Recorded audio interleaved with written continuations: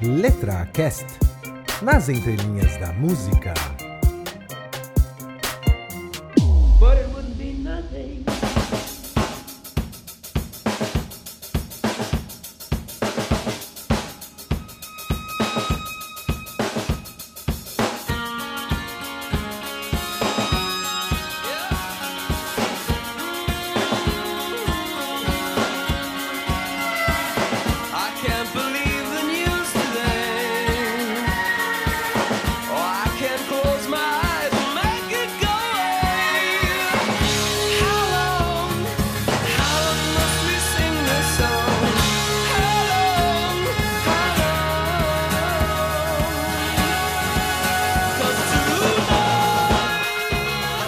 Olá, amantes da música, muito bem-vindos ao LetraCast. O meu nome é Flávio Amâncio e hoje eu vou falar do clássico do rock chamado Sunday Bloody Sunday do U2, e que em português significa o Domingo Sangrento, e que conta um episódio violentíssimo da história da Irlanda acontecido em 1972. Então senta que lá vem história, porque realmente os fatos por trás desse grande hit da música mundial realmente vale ser contado, e você vai aprender um pouquinho mais de história, como já está acostumado aqui no LetraCast. Então, pessoal, antes de começar, queria dar um recadinho rápido, mandar um abraço pro Alan Silva, que há muito tempo já acompanha aqui o LetraCast, desde que era lá um bebezinho, e ele tava falando assim: caraca, Flávio, os 3 últimos episódios, que foi o do Rosa de Hiroshima, o Immortal Technique, e qual mais? O da Tove Lo, falou: caramba, os temas foram pesados, tá, não sei o que, tenta pegar leve de vez em quando, porque senão é fogo, né? Então, cara, eu não quero te decepcionar, mas esse episódio também vai ter uma história, como dito, sangrenta. Então, assim, eu juro que no próximo programa eu vou fazer uma história mais levinha, pra água com açúcar, pra calmar um pouco os ânimos. Então valeu, Alan, um abraço, obrigado por ouvir aqui o LetraCast, e um abraço pro Lucas Conrado, que mandou uma super dica de música, que eu não vou falar qual é, porque eu vou fazer em breve também, mas que é um dos clássicos da música brasileira. Então, Lucas, valeu por ter acompanhado o garoto do mundo da aviação, valeu por nos acompanhar aqui. E se você, assim como o Lucas e o Alan, quiser escrever aqui pro LetraCast, você já sabe, né? contato@letracast.com.br, a gente lá no Facebook ou no Twitter, e manda uma mensagem pra gente. Suas sugestões são mega bem-vindas, e obrigado por acompanhar, logicamente, aqui o programa. Ah, eu não posso esquecer, caraca, não posso esquecer mesmo. Galera de Angola. Meu, tá tendo download da Angola do LetraCast, então eu queria mandar um abração. Eu nem sei quem vocês são, mas eu vejo que vocês estão acompanhando aqui o programa, então um abraço lá pra galera de Angola, e valeu por acompanhar o LetraCast. Então é isso aí, pessoal, vamos conhecer a história sangrenta por trás de Sunday Bloody Sunday do U2.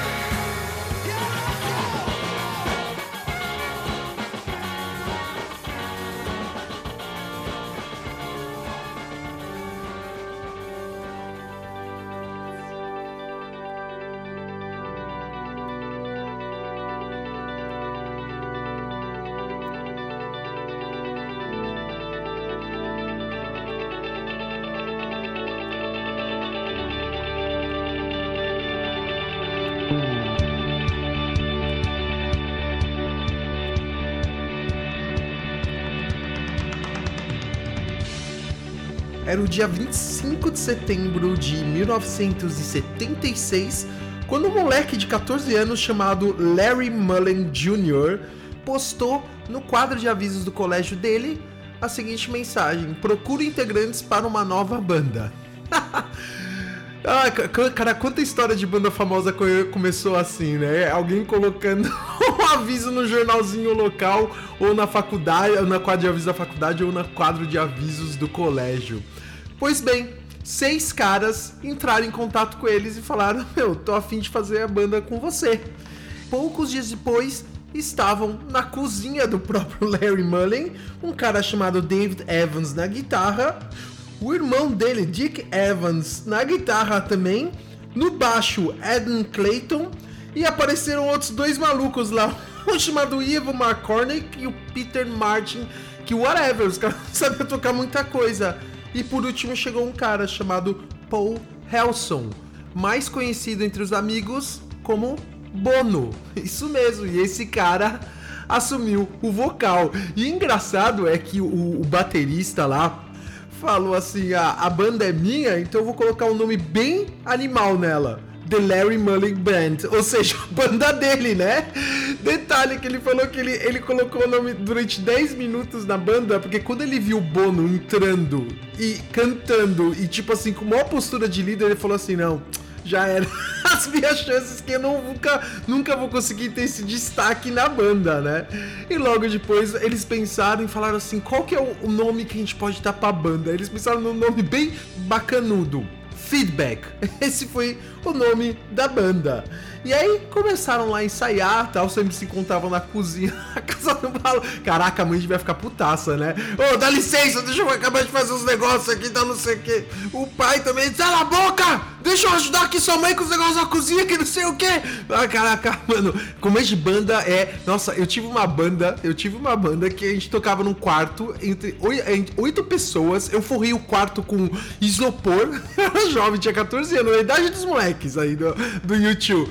Eu peguei um quarto e coloquei lá isopor e umas espumas, cara, e a gente ensaiava num quarto, sério, de 4 metros quadrados, assim, 8 pessoas, cara, fazia mais calor que o Senegal. Eu lembro que eu saía destruído, cara, que eu tocava bateria, eu saía destruído, porque saía desidratado praticamente do quarto, mas como a gente manda isso, e no caso deles valeu a pena, porque depois virou um negócio milionário, diga-se de passagem. Infelizmente pra mim não aconteceu, tudo bem. E aí o que acontece logo em seguida? Aquele Martin e o McCormick, que não sabiam tocar quase nada, já pegaram e saíram fora da banda, falando: ah, mano, a gente não vai ficar tocando maraca aqui, então vocês podem mandar ver. E aí, o interessante é que eles no começo só faziam cover. Era uma banda de covers, como basicamente todas as bandas de início. Eles faziam cover, mas eles admitiam que assim, não era o forte deles, apesar deles tocarem música boa, ó. Eles tiveram influência de bandas como The Jam, Buzzcocks, The Clash, Sex Pistols. Porque, lembre-se, aquilo era, bem quando eles formaram a banda, era a eclosão do punk rock. Então era que... Meu, e principalmente foi quando foi basicamente mostrado ao mundo que você não precisava saber tocar muito instrumento para ser um rockstar, cara. Que foi isso que surgiu muito das bandas. Ó, o famoso Sid Vicious do Sex Pistols, o cara não tocava porra nenhuma de baixo, tá ligado? Em compensação, o The Clash tocava muito bem, mas foi exatamente... Tá aí o Ramones também pra mostrar no começo. 1, 2, 3, 4... E soltava aquele ritmo, né? Bem Ramones. Então... O que foi? Eles começaram a fazer isso e beleza, tal, e começaram se a gente quiser ser famoso, a gente vai ter que começar a fazer um outro tipo de música e tipo de preferência música nova. E aí quando foi em março de 77, eles mudaram o nome da banda de Feedback, nossa, que nome horrível, pra The Hype. E nisso passaram lá um ano ensaiando labuta de... a cozinha bombando e eles lá ensaiando, aprendendo a como tocar entre eles mesmos e aprimorando a técnica deles nos instrumentos, né? E aí, um dos guitarristas daquele Dick Evans começou a ficar deslocadaço na banda, porque ele era mais velho, então, tipo, tava numa outra pegada, tá ligado? Já devia ter uns 18, 19 anos, já tava na outra pegada e os moleques lá mandando ver na cozinha. E aí, como dito, ele meio deslocado, tá, não sei o que, os caras já começaram a pensar, o ideal seria eliminar uma guitarra, a gente tinha uma banda de 4 aqui e acabou, né? E aí foi isso que aconteceu, né? Eles acabaram mandando embora, ótimo, né? Os caras não ganhavam dinheiro com nada. Eles um dia falaram pro cara, ó, não vai dar mais pra você, tá, não sei o que. E aí, simbolicamente, isso que é engraçado. Um dia lá num show que eles estavam fazendo, o Dick Evans, antes de terminar a última música, pega e sai andando, assim, no palco. A saída melancólica e acabou. Aí, pra ele, caraca, esse cara deve estar muito triste até hoje, mano. Olha o que eu perdi, eu podia ser milionário e conhecido mundialmente. Cara, isso aconteceu muito na história do rock, cara. Mas foi isso. E a banda, então, seguiu pra frente com seus 4 integrantes. E aí um dia, um amigo do baixista, que era numa banda de punk rock chamada The Radiators, ele chegou e falou assim, mano, nada a ver esse nome de vocês, The Hype. Olha essa lista de 6 nomes aqui que eu fiz de potenciais nomes pra vocês. E aí eles olharam a lista e falaram, nossa, só tem nome bosta. Só tem nome ruim. E aí eles pegaram um chamado U2. Por quê? Porque eles falaram que era um sentido mais ambíguo, né? E o "to" em português seria você também, né? Só que é escrito com o "to", né? Com o número 2, né? E aí eles pegaram e escolheram esse porque como era ambíguo, o que significa o U2? E eu também o que, tal, não sei o que. Eles falaram que era o menos pior da lista. E eu não posso falar nada porque o nome da minha banda, quando era adolescente, eu ia ficar passando calor lá no quarto com 8 pessoas, chamava Bomba H, cara. Que horrível. Bomba H, que lixo, cara. Mas pelo menos o nome do U2 vingou. E o que começou a vingar também foi a carreira deles. Um dia, no St. Patrick's Day, mano. Caraca, aquele evento lá, você deve ter já ouvido falar, que todo mundo enche a cara de cerveja e fica loucaço. E aí, teve uma comemoração do St. Patrick's Day numa cidade chamada Limerick. E sabe que banda que vem dessa cidade de Limerick? Cranberries, isso mesmo. E aí, em 1978, eles estavam lá, o U2, e ganharam um show de talentos no St. Patrick's Day. Caraca, a galera devia estar muito louca, falar, esses daí mesmo. E ganharam um prêmio. Qual que era o prêmio? 500 libras e uma sessão num estúdio para poder gravar uma demo que seria ouvida pela gravadora CBS, que era gigante na época. E aí beleza, foram lá os 4 caras do YouTube, pegaram as suas coisas, entraram no estúdio e gravaram lá a demozinha deles. Nisso apareceu um cara chamado Paul McGuinness, que era um cara mega bem conectado no mundo da música, e ouviu falar do YouTube e chegou, trocou ideia com eles, ouviu os caras, tal, não sei o que, e falou, mano, eu vou ser o manager de vocês. E aí junto, eles foram lá, apresentaram a fita demo lá pra CBS e eles curtiram. E eles falaram assim, então beleza, a gente vai dar chance pra vocês gravarem um EP. O EP é aquele Extended Play, que geralmente é um disquinho bem pequeno e com poucas músicas. Tanto é, como é que era chamado o primeiro EP deles? 3, né? 3, que foi exatamente um disquinho que teve 3 músicas e que foi lançado em setembro de 1979. Desse disco, dá pra destacar uma música chamada Out of Control.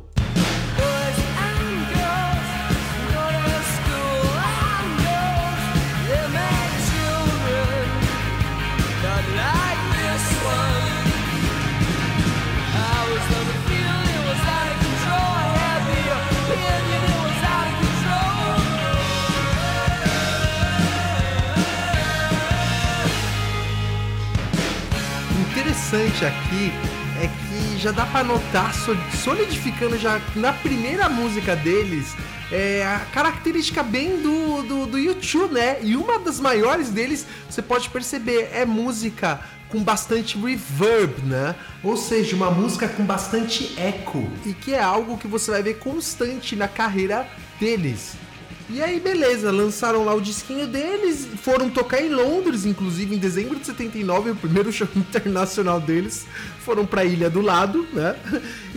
Mas, na verdade, não ganharam muita, assim, atenção nem da mídia, nem do público, mesmo porque a CBS não tava investindo uma mega grana nesses caras ainda, pra divulgação. Então, o disquinho dele, primeiro que foi lançado só na Irlanda, então isso já explica também o porquê que eles não tiveram essa questão de tanta visibilidade logo de cara, né? E aí, quando é em fevereiro de 80, a CBS lança um outro single dele chamado Another Day. Another Day.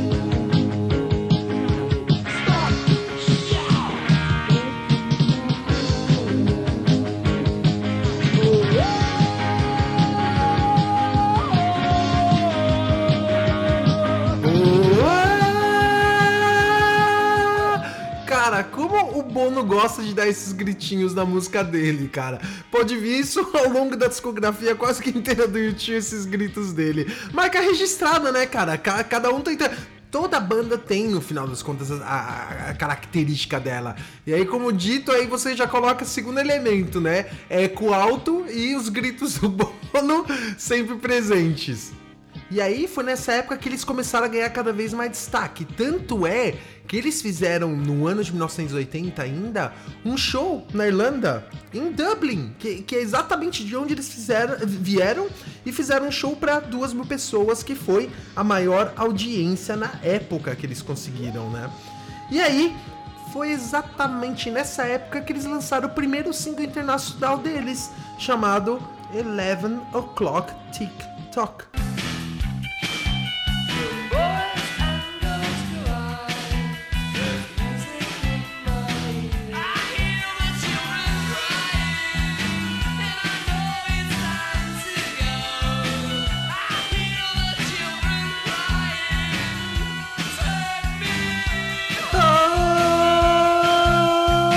Aí, ó, o gritinho aí de novo, olha aí.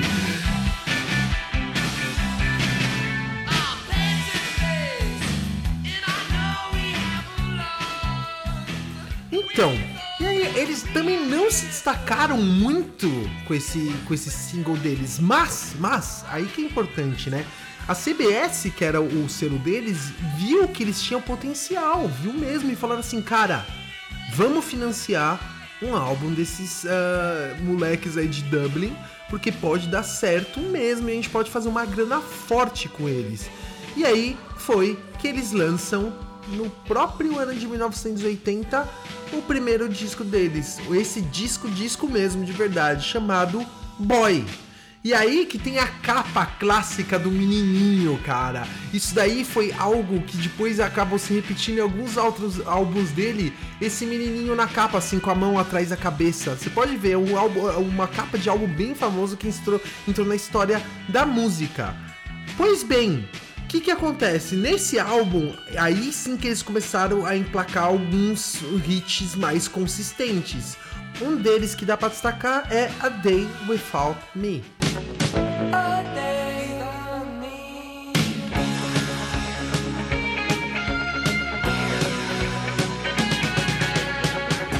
Whatever the feelings I keep feeling, what are the feelings to let me? Essa música começa a chegar já na fronteira.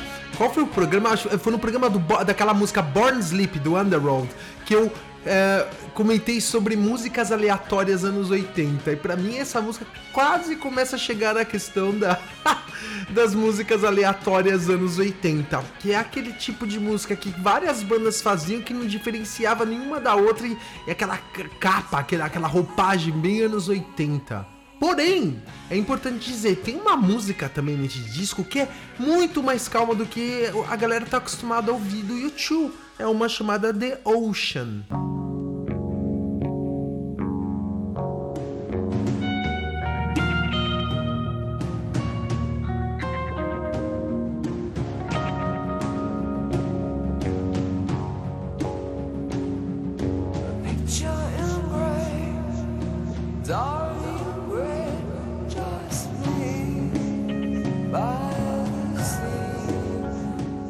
Interessante notar aqui é que a estrutura melódica dela parece um pouco, sabe, com influência de quem?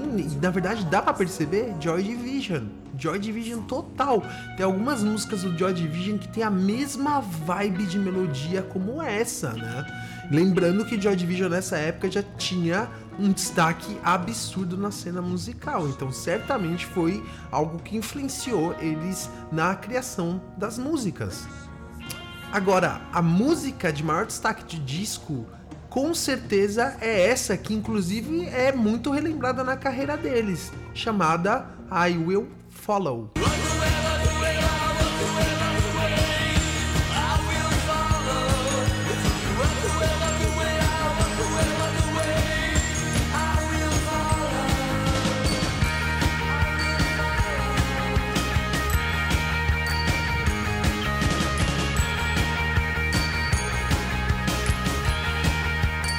essa música não deve lhe ser estranha, porque é uma das mais tocadas, assim, da própria carreira do U2. E eu até lembro, cara, recentemente eu lembrei dessa música.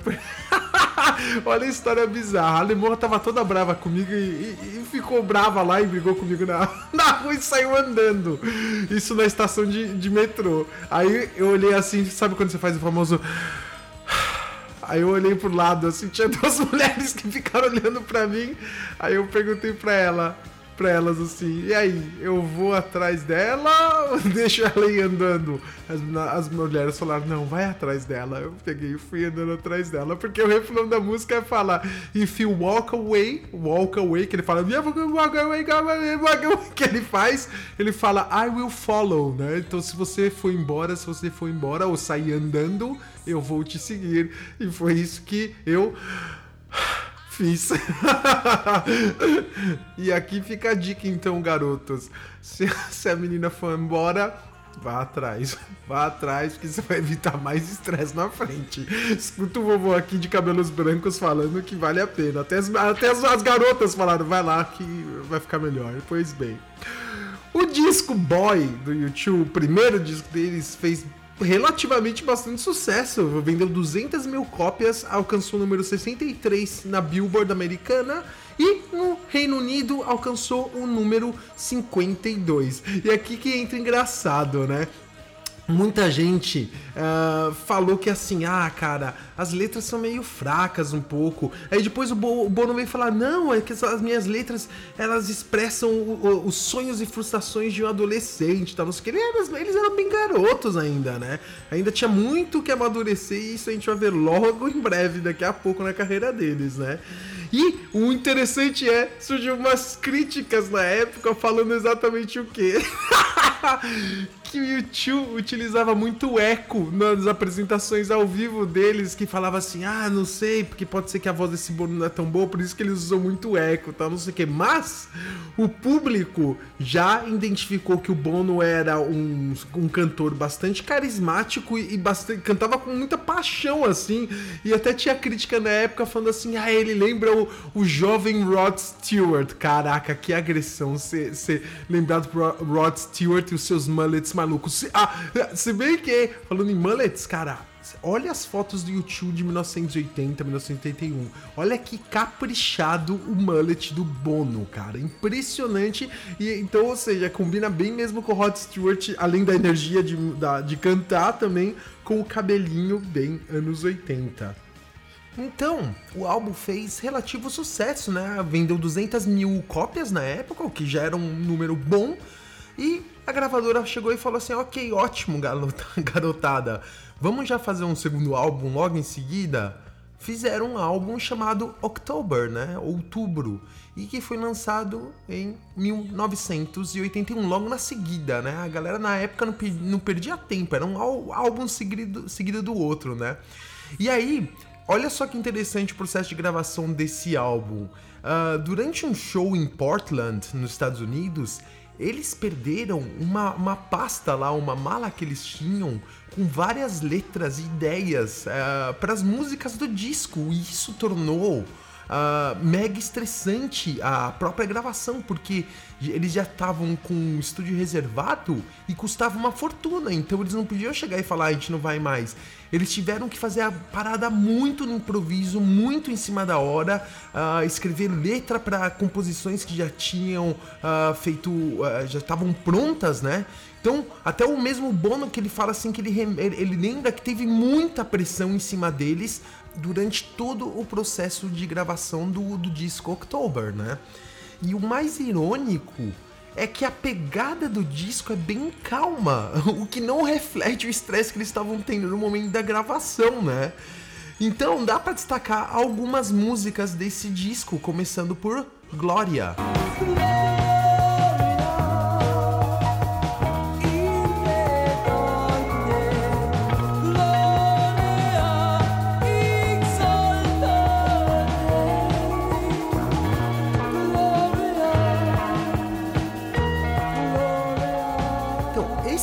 Ele não teve mega hits assim. O que mais se destacou, na verdade, foi Glória. E até dá pra entender se a gente ouvir mais duas músicas propriamente do disco. Uma chama Tomorrow. Won't you come back tomorrow? Won't you come back tomorrow? Won't you come back tomorrow? Can I sleep tonight? Outside, somebody's outside, somebody's knocking at the door. There's a black car.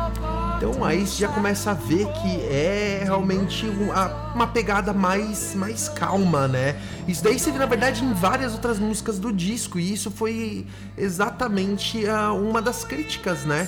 Que ele era muito assim espiritual, assim. Até você pega as letras, ela pega um sentido mais assim, mais sensível, tá? Não sei o que tinha sido um pouco diferente do álbum anterior. Agora, se você acha essa música calma, tem uma que é o próprio nome do disco, chama October.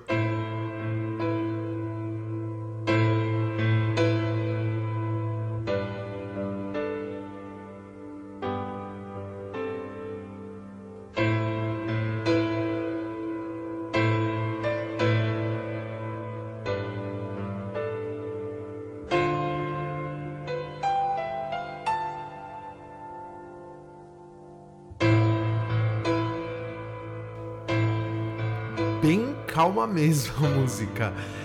Em resumo, o disco não foi muito bem recebido pelo mercado, tanto pela crítica quanto pelo público. Tanto é que poucas músicas foram tocadas em rádio, tá? E as vendas acabaram sendo bem baixas, o que já começou a colocar uma pressão em cima deles. Esse disco, na verdade, foi até perigoso para a carreira deles. Se o próximo fosse ruim, eles já teriam um contrato deles fortemente em jogo, pode ter certeza disso. Só que o próximo álbum não foi fraco. Em 83, eles lançam o álbum que estourou, que fez a carreira deles estourar mundo afora, que foi o álbum War, que em português significa guerra. E que, segundo eles, era um álbum que era uma cruzada pelo pacifismo, né? E se o álbum anterior, October, não teve grandes hits e colocou em risco a carreira deles, esse realmente veio para salvar. Então aí vale destacar duas músicas, uma chamada Two Hearts Beat as One.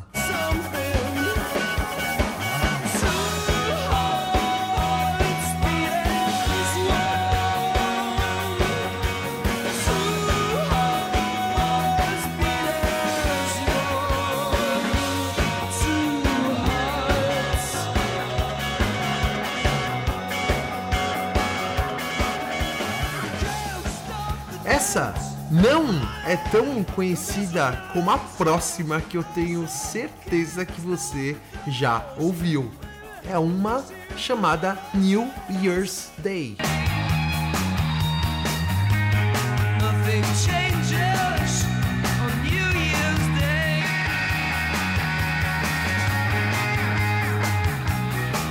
On New Year's Day, I will be with you again. I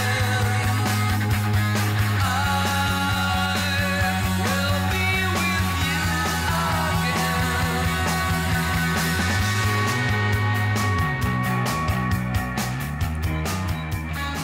Essa música, sem dúvida, é um dos maiores hits da carreira deles, né? E é interessante que na própria letra você já percebe que tem um pouco de inclinação política já, né? Tanto é que no último verso da música, ele diz assim: "E nos foi contado que esta é a Era de Ouro, e o ouro é justamente a razão das guerras que nós travamos." Então aí você já consegue ver um pouco de inclinação para esse lado, e é o que eu falei, eles tinham esse disco como se fosse uma jornada pela paz, né? Pela pacificação. E aí, nesse disco veio eu diria que é o maior hit da carreira deles, que é Sunday, Bloody Sunday. Só que, para explicar toda a história do Sunday Bloody Sunday, eu vou precisar te levar para uma época que a Irlanda era uma nação dividida, violenta, em meio a uma guerra política e religiosa e onde imperava a intolerância e o ódio.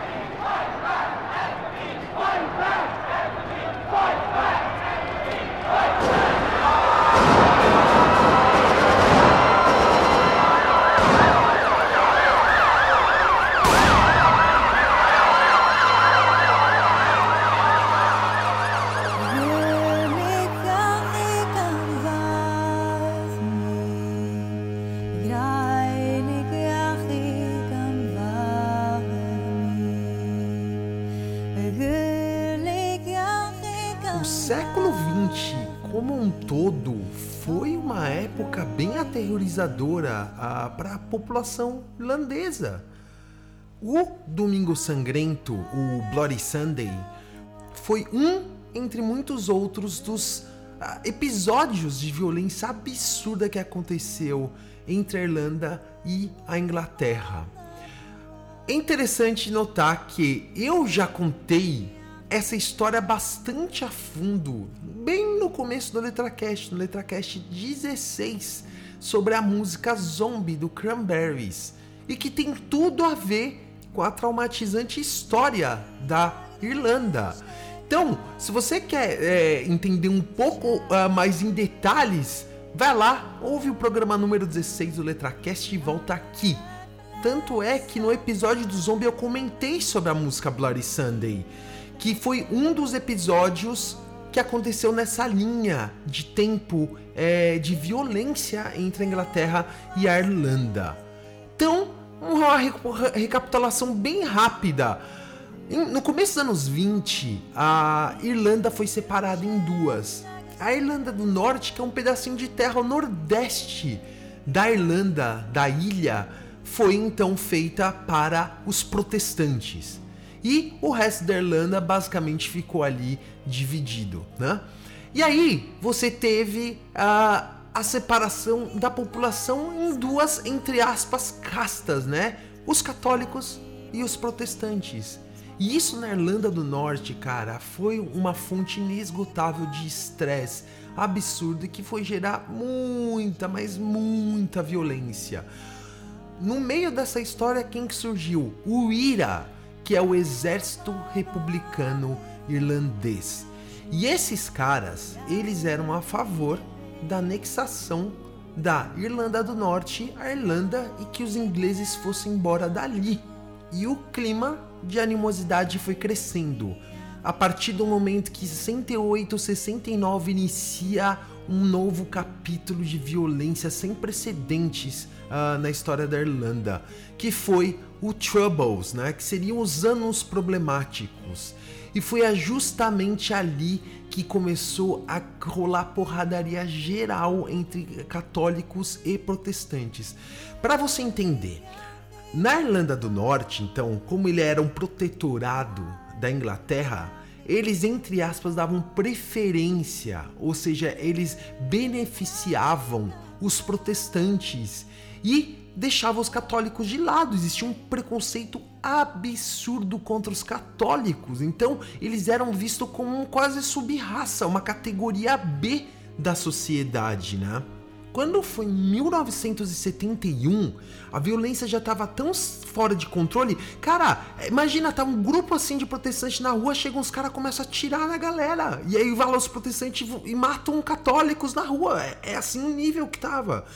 Então, em 1971, o que acontece? A Inglaterra manda soldados, manda o exército britânico pra lá, como uma força neutra, né? Pra cuidar da escalada da violência. E tanto é que a população católica recebeu os soldados britânicos no começo com uma certa alegria, porque eles acreditavam que os caras realmente iam ajudar, né, a conter a onda de violência. E aí, com o tempo, eles foram percebendo que não era muito assim o que ia acontecer, né? O governo britânico e o governo da Irlanda do Norte, o que eles fazem em 71? Eles implementam uma lei que eles podem arbitrariamente prender qualquer pessoa que eles suspeitem que tenham relação com IRA ou que tenham relação com qualquer tipo de organização paramilitar, porque era isso que é o IRA, né? Uma organização paramilitar para proteger os católicos e seus simpatizantes, né? E aí em 71, então, eles implementam a lei, cara, e deu merda, cara. Deu merda. Por quê? Porque você acha que eles prendiam protestante acusados de estar ligado em movimentos paramilitares, que existia também, que eram os loyalistas? Você acha que acontecia? Não. Eles começaram a prender arbitrariamente vários católicos. Chegava na casa da galera, à noite assim, ó, colava, um monte de policial entrava, arrombava a casa, pegava a pessoa, levava embora e ninguém mais via. Ficava presa essa pessoa sem direito à defesa, né? E isso, né, como dito, deu merda. Começou a ter várias ondas de protestos na Irlanda do Norte, e na época que foi introduzida essa lei, teve uma onda de protestos tão violenta que 21 pessoas morreram em 3 dias de protestos. Num desses massacres, que é conhecido como o Massacre de Ballymurphy, o regimento de paraquedistas britânicos mataram 11 católicos na rua. E aí começa aquilo que eu tinha falado até no programa do Zombie, a retaliação. Vai lá, mata, e depois ele junta uma outra galera pra matar os britânicos. Tanto que em 10 de agosto de 71 foi morto o primeiro soldado britânico, chamado Paul Challenor. E o mais bizarro, sabe como que ele foi morto? Ele foi morto por um sniper, por um atirador de elite do IRA, no meio da rua. Tava lá, de repente um tiro, buf, o cara cai morto, no meio da rua. Em dezembro do mesmo ano, 6 soldados foram mortos numa cidade chamada Derry. E aqui que entra justamente na história a cidade que seria o palco do Domingo Sangrento.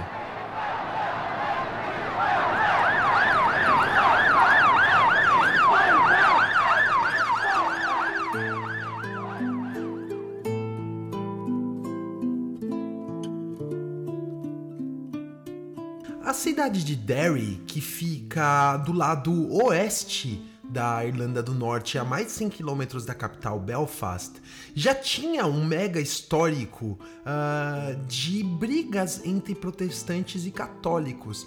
Tanto é que no século XVII a cidade foi sitiada por católicos e os protestantes resistiram. Tanto é que até hoje eles fazem uma comemoração todo ano justamente para comemorar essa data em que eles triunfaram, né, frente aos católicos, e que causa muita irritação assim na galera. É importante aqui destacar, né, o oeste da Irlanda do Norte tem mais católicos, e exatamente essa era a configuração da cidade de Derry. Tinha mais católicos, porém quem controlava o governo? Os protestantes.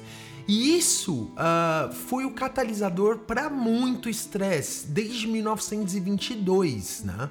Que foi quando a Irlanda foi separada em duas. E o que acontece? Toda a população católica de Derry ficava muito revoltada, porque eles eram muito discriminados. Pra você ter noção, eles tinham problemas em conseguir casas, meu. Então, vivia as famílias católicas meio empoleirada. Isso mostra em vários filmes.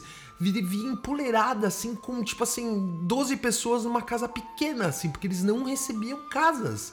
E tem também a questão de desemprego. Existia muito na região desemprego, mas a maior parte da população desempregada era justamente composta de católicos.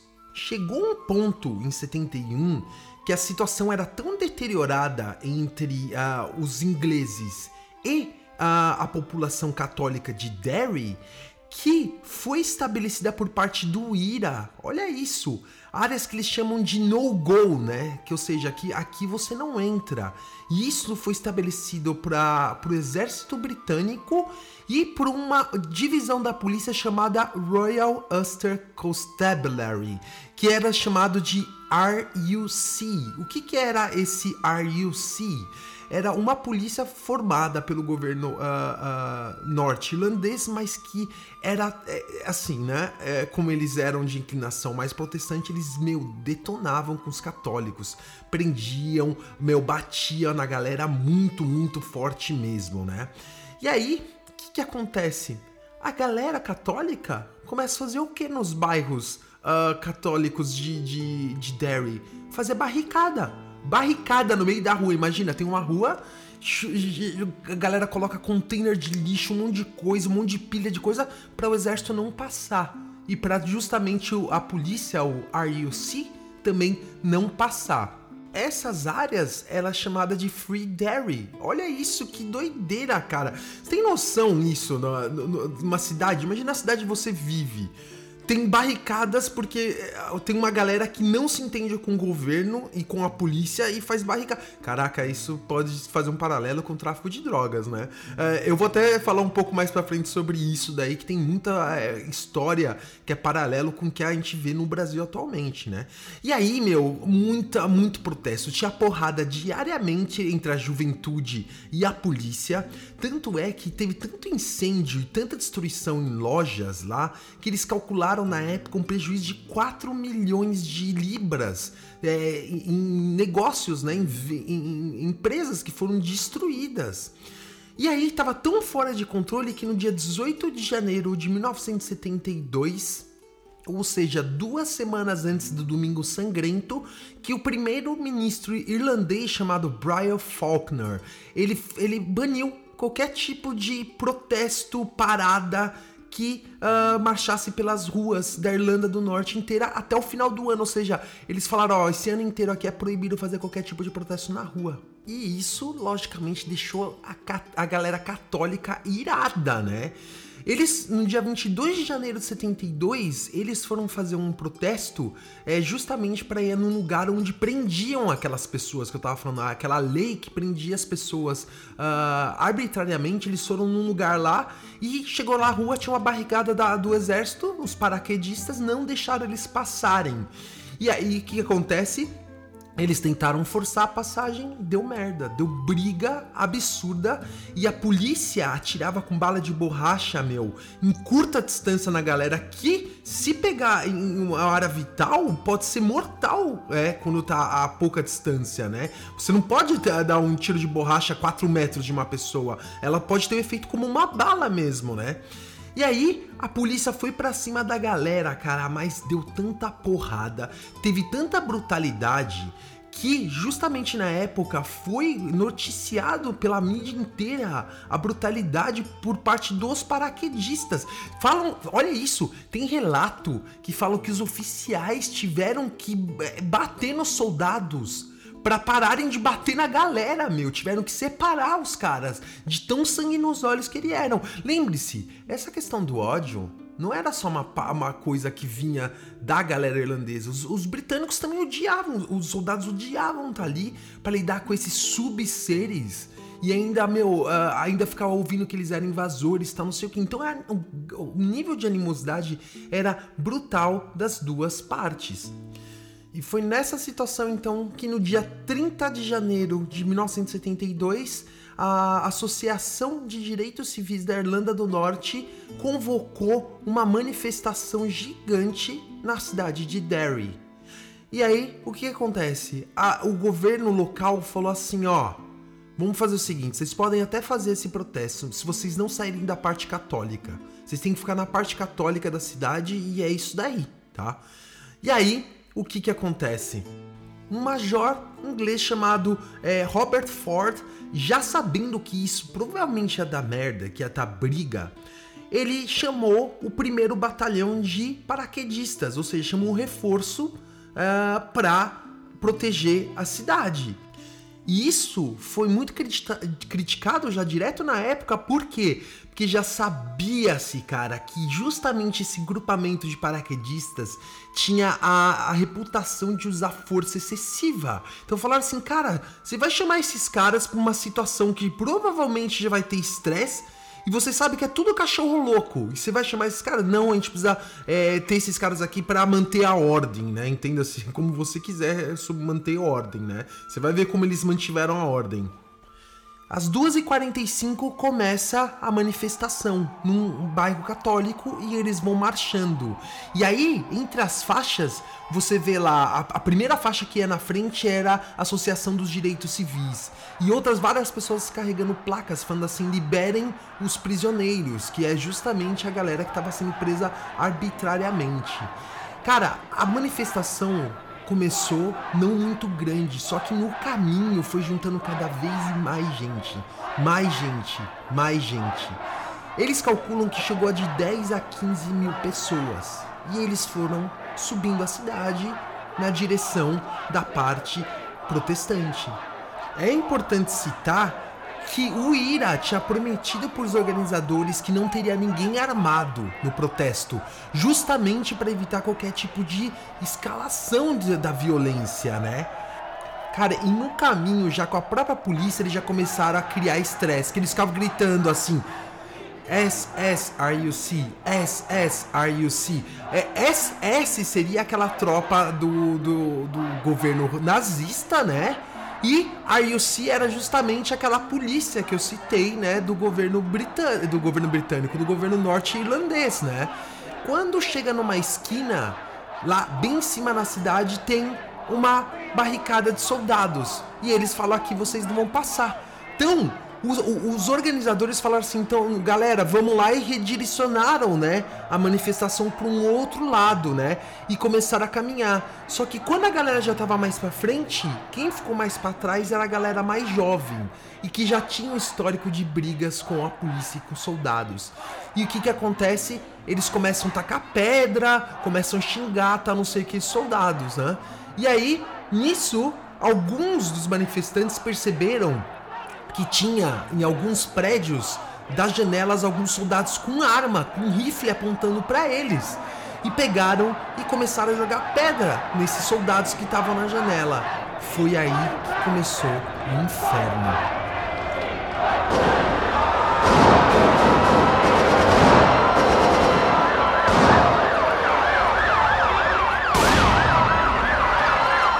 Às 3h55 da tarde, ou seja, pouco mais de uma hora do início do protestos, os paraquedistas abriram fogo. E eles começaram a atirar porque eles viram alguns jovens com um bastão preto na mão que eles pensavam que era armas.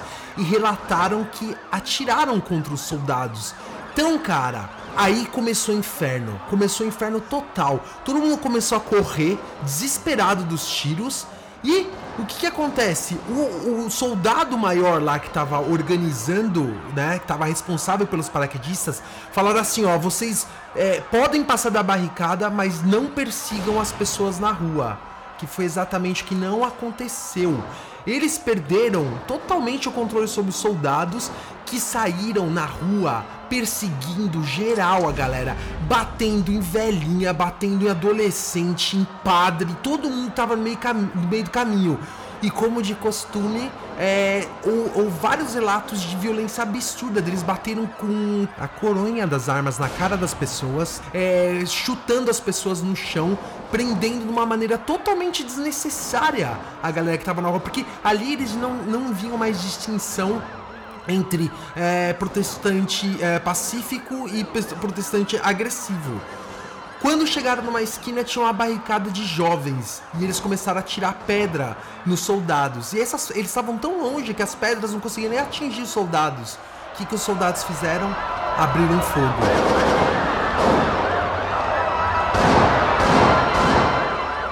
Já de cara, eles mataram 6 pessoas que estavam nessa barricada e feriram uma.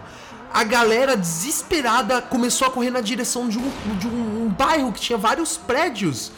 Os soldados se posicionaram na rua e começaram a atirar nas pessoas pelas costas. Cara, você consegue perceber? As pessoas estavam fugindo. A galera não estava armada, eles estavam fugindo. Os policiais, os soldados começaram a atirar nas costas. Tanto que tem um relato muito famoso de um padre que estava correndo e do lado dele estava correndo um jovem. Esse jovem foi acertado nas costas e morreu na hora. Vendo isso, o pessoal correu para um parque. E o que aconteceu? De 40 metros assim de distância, os soldados começaram a atirar na galera que estava correndo pelo parque. Tem relato de um soldado que atirou como se fosse o Rambo, assim, sabe quando coloca a metralhadora na barriga e começa a atirar a esmo, assim? Começou a atirar a esmo, matou mais 4 pessoas e feriu mais 7 nessa. Um outro grupo de soldados colocou bem na esquina e atirou contra um outro grupo de pessoas. Atingiu 4 e matou 2. Existe também relatos de soldados que executaram pessoas que já estavam atingidas por tiro e que se mexiam, eles chegavam perto e atiravam nas costas das pessoas. Cara, olha que inferno, né? E nisso tudo, tinha se passado só 10 minutos entre o início do tiroteio e o fim, que foi quando os soldados, vendo que já estava tudo dominado, tinham feito uma atrocidade, eles começaram a voltar para o ponto de partida deles. No caminho de volta, eles foram recolhendo alguns feridos para levar para o hospital.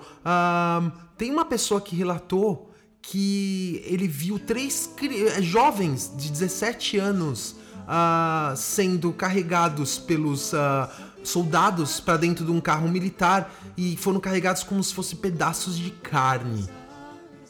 O saldo do massacre do Domingo Sangrento: 26 pessoas atingidas por tiros, 13 mortas imediatamente e uma outra vítima que foi morrer 4 meses depois. A maior parte das vítimas eram pessoas muito jovens. De 10 delas, de todos os 14 mortos, 10 delas tinham entre 17 e 26 anos, sendo que 6 tinham 17 anos. Tem um vídeo, uma filmagem exatamente do momento que tudo isso começou e do pós-massacre, né?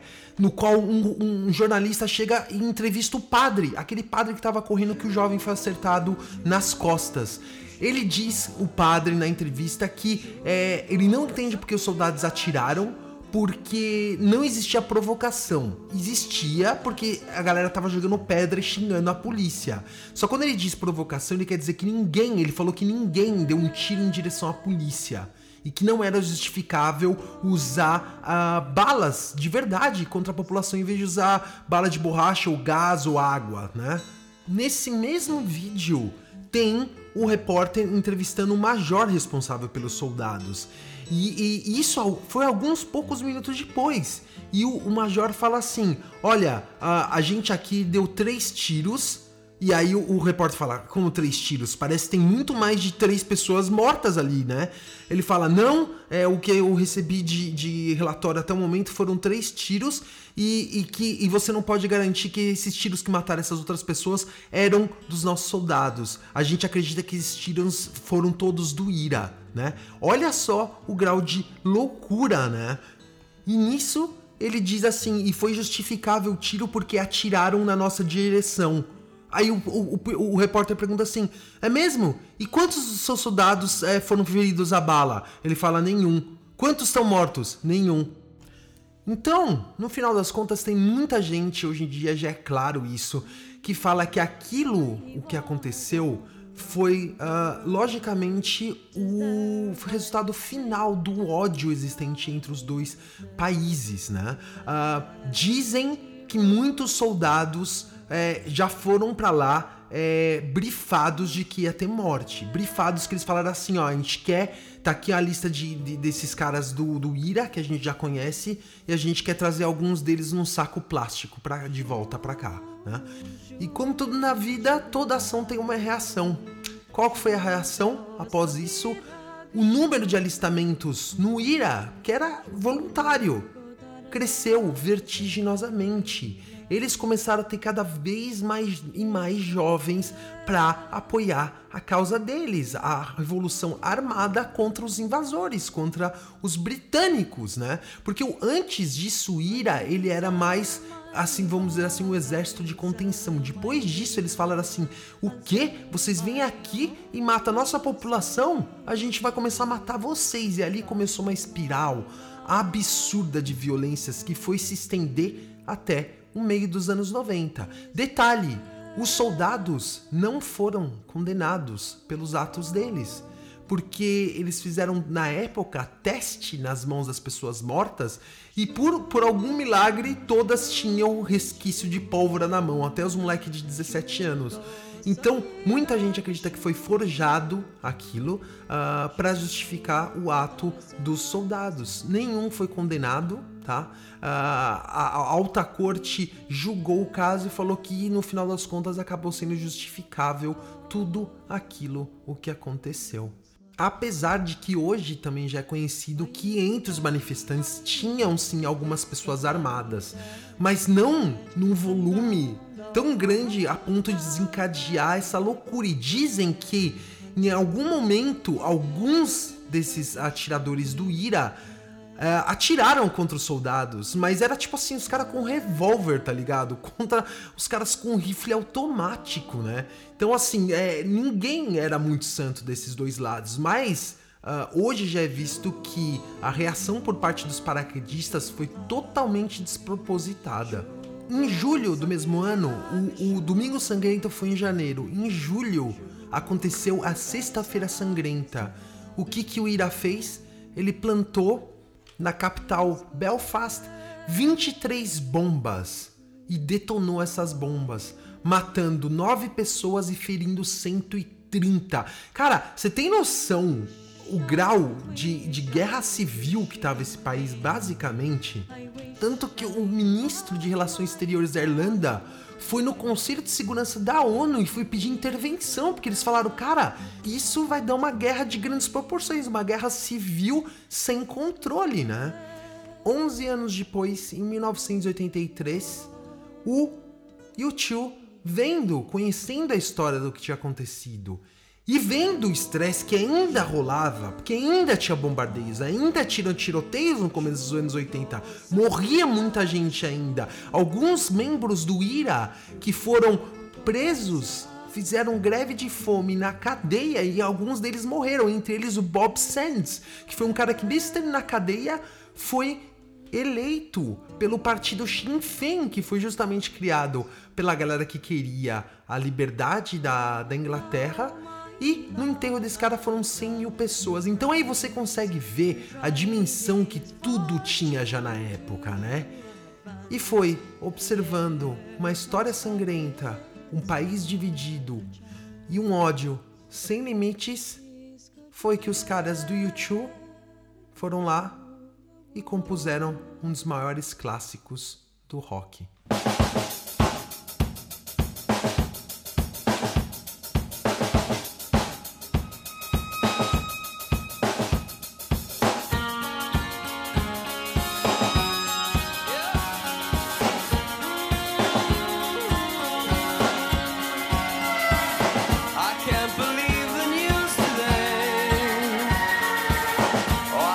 Close my eyes and make it go away. How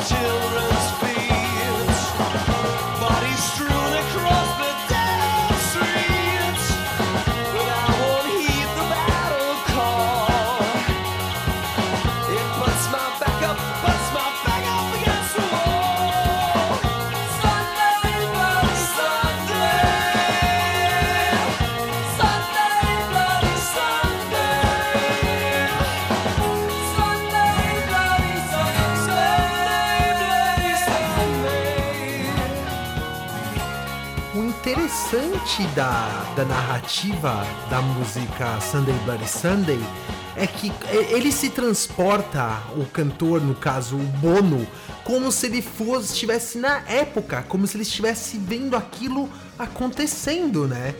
Então, o primeiro verso começa assim: não posso acreditar nas notícias de hoje. Não posso fechar os olhos e fazê-las desaparecer. Por quanto tempo teremos que cantar esta canção? Por quanto tempo? Por quanto tempo? Porque nesta noite podemos ser um só nesta noite.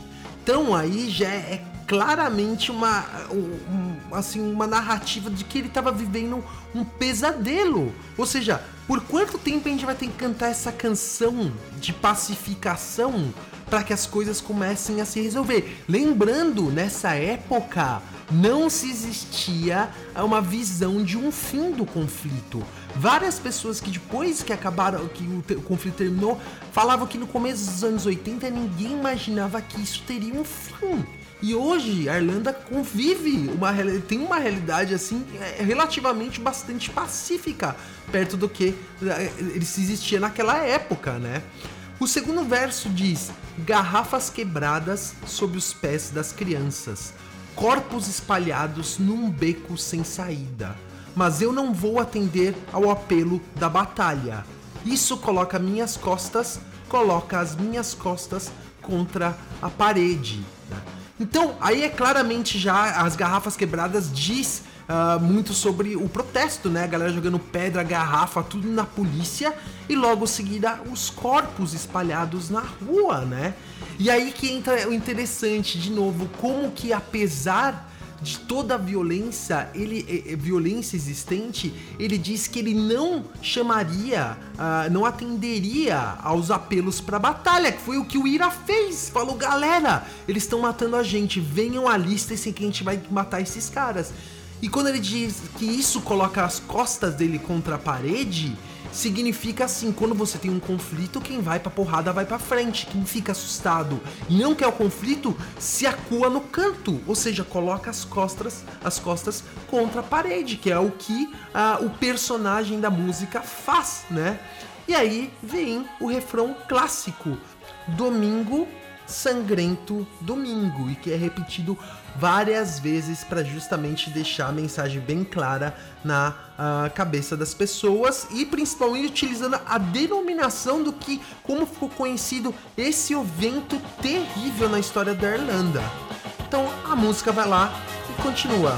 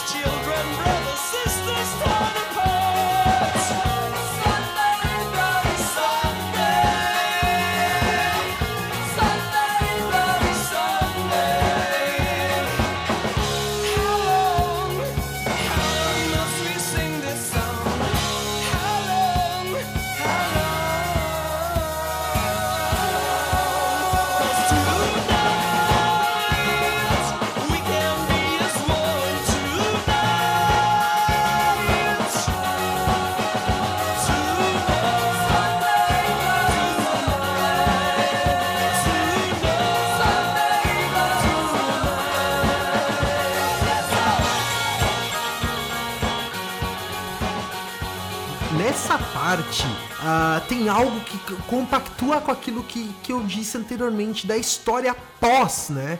Pós o Domingo Sangrento, que ele fala assim: e a batalha apenas começou. Há muitos que perderam, mas diga-me, quem ganhou? As trincheiras cavadas em nossos corações, e mães, filhos, irmãos, irmãs dilaceradas. Cara, quando ele fala que a batalha apenas começou, foi exatamente o que já tinha se constatado com clareza o efeito do Bloody Sunday, né? Depois do Bloody Sunday teve o Bloody Friday e o alistamento maciço de jovens pro IRA. Cara, tem vídeos, vários no YouTube, que você vê como é que funcionava a campanha paramilitar do IRA. tava nas cidades controladas por eles, os moleques andando de máscara e andando de metralhadora na mão, no meio da rua e controlando os carros, como se fosse um poder paralelo, que é o que você vê hoje, onde nas favelas em tráfico de droga, o poder paralelo, paramilitar, comandando uma parte da sociedade. E olha isso, e a mesma coisa, né? Tanto as milícias como os paramilitares presentes, né, em favelas, eles geralmente falam que eles vão proteger a população local da polícia, que foi o que o Ira fazia, a mesma coisa. Ó, vocês precisam dos paramilitares aqui para proteger vocês contra esses invasores. No caso, numa favela, quem é invasor é a polícia, né? Então, olha aí, exatamente aquilo que eu falei, que existe um paralelo, né? E aí ele pergunta, mas muita gente perdeu com isso, mas quem ganhou? Ninguém ganhou, cara. Ninguém ganha numa situação como dessa. E aí tem uma frase muito poética que ele fala das trincheiras que foram cavadas nos corações e que deixou famílias dilaceradas. Aí ele fala o refrão de novo, né? Domingo, sangrento domingo, e se pergunta novamente por quanto tempo que eles terão que cantar esta canção. E aí a música entra na sua parte final.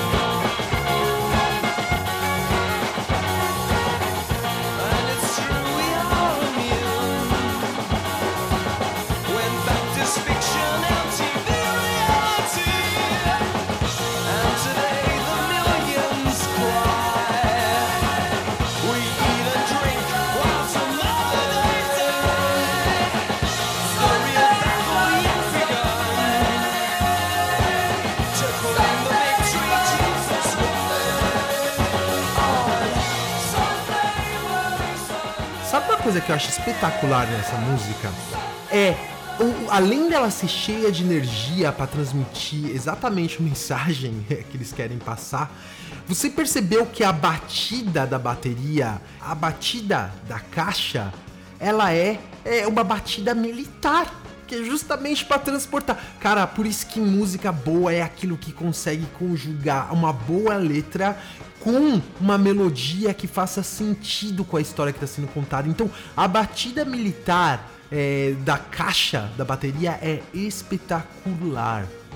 Na parte que conclui a música, ele diz assim: enxugue as lágrimas dos seus olhos, limpe as lágrimas, vou limpar as suas lágrimas, vou limpar os seus olhos vermelhos. Eu não preciso nem dizer porque que a galera tava chorando, né? E ele termina com 2 versos, dizendo: e é verdade que somos imunes, quando o fato é ficção e a TV realidade. E hoje milhões choram, comemos e bebemos enquanto eles morrerão amanhã. De novo, tá aí, pra ele era um pesadelo. Como é que a ficção vira fato, né? E ele tinha certeza, como todo mundo na época, que ia continuar morrendo gente por muito tempo. Que ainda foi levar 11 anos depois da música pra se fazer um cessar-fogo entre as duas partes, né? Então por isso que ele diz que quando comemos e bebemos enquanto eles morrerão amanhã. Era fato, eles sabiam que isso ia acontecer, né? Então a música termina com um verso bem interessante. A batalha real apenas começou, ou seja, ia continuar a violência para reivindicar a vitória de Jesus.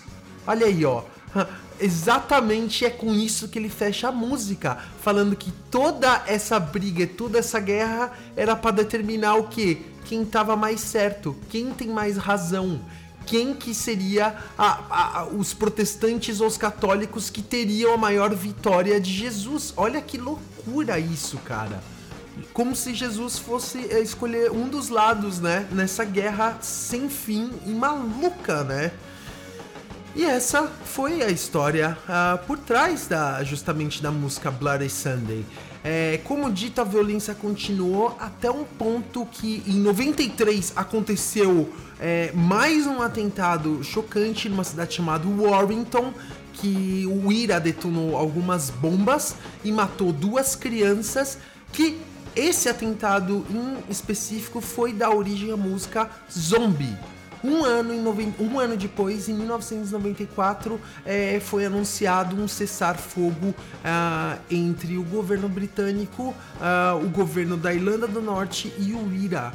E desde ali, basicamente, as atividades do IRA pararam, né?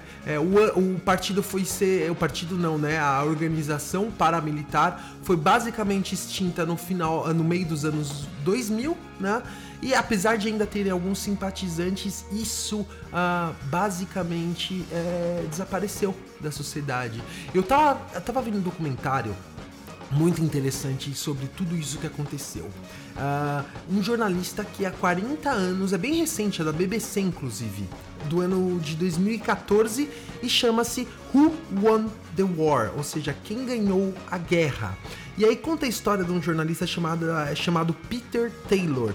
E esse cara cobria há 40 anos todo o conflito na Irlanda. E na ocasião do 20º aniversário do cessar-fogo de 94, ou seja, em 2014, como dito, ele fez esse documentário. E ele revisitou vários fatos históricos e principalmente revisitou várias pessoas que ele entrevistou nesses últimos 40 anos. E aí no documentário, ele colocava a pessoa sentada para conversar com ele e mostrava uma entrevista. Essa entrevista que você deu em 1983. Olha essa entrevista que você deu em 1990. E aí foi remontando toda a história a partir de materiais que ele já tinha. E ele perguntava tanto para pessoas que eram a favor dos protestantes, quanto integrantes do IRA, como pessoas do governo britânico. E ele fala assim: você imaginava que você teria paz? Os caras falam, não, a gente nunca imaginava que a gente ia chegar num grau de paz que a gente tem hoje, porque a sociedade irlandesa hoje é bem pacífica perto do que foi esses anos do terror, os anos problemáticos, né? E o mais interessante é o fato de várias pessoas que foram entrevistadas então por ele agora, eles falam assim, realmente eu tava errado, porque eles viam as entrevistas e tinha muita mensagem de ódio, muito ódio acumulado, falando, não, a gente tem que continuar com a nossa ação armada. E vários caras dele falam assim, realmente eu tava errado, eu não devia ter feito isso na época. Coisas que a maturidade e o tempo, na verdade, acabam trazendo. Agora, chocante é que ele entrevistou um soldado que esteve no massacre do Domingo Sangrento. E ele perguntou pro soldado, já um senhor, e ele não quis revelar a identidade dele, ele perguntou, você hoje olhando, como você julga a situação? Ele fala assim, o soldado, eu não teria feito nada diferente, eu teria feito tudo igual. Cara, olha que doideira, meu. Ele diz, nós estávamos sob perigo e precisamos agir da maneira adequada. Ou seja, para muitos soldados isso foi visto anos depois. Vários desses soldados, eles nunca tiveram arrependimento, porque eles acreditam que aquilo que eles fizeram foi certo, cara. Então, meu, é realmente uma loucura, mas é interessante notar como o conflito que hoje não existe é percebido de forma diferente por algumas pessoas, por outras, no caso do soldado, não, ele não faria diferente, né? E, cara, realmente uma música marcante na história do rock. Antes de terminar, eu preciso recomendar de novo um filme que recomendei até no episódio do Zombie. Assistam, você que é amante da música, você tem que assistir esse filme.